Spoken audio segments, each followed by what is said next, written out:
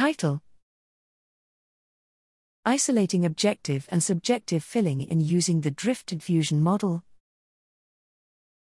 Abstract: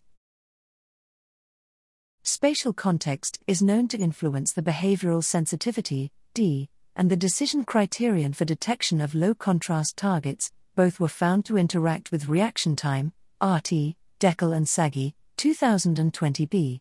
We performed an RT analysis of lateral masking experiments using data from Palat and Sagi, 2007, and Zomet et al.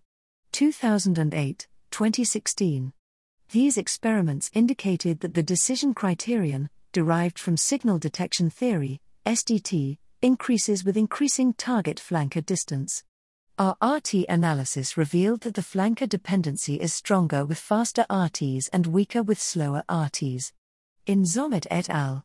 2008, the observers were slow, because of age or lack of practice, thus, the criterion effects were smaller, showing little or no dependency on RT.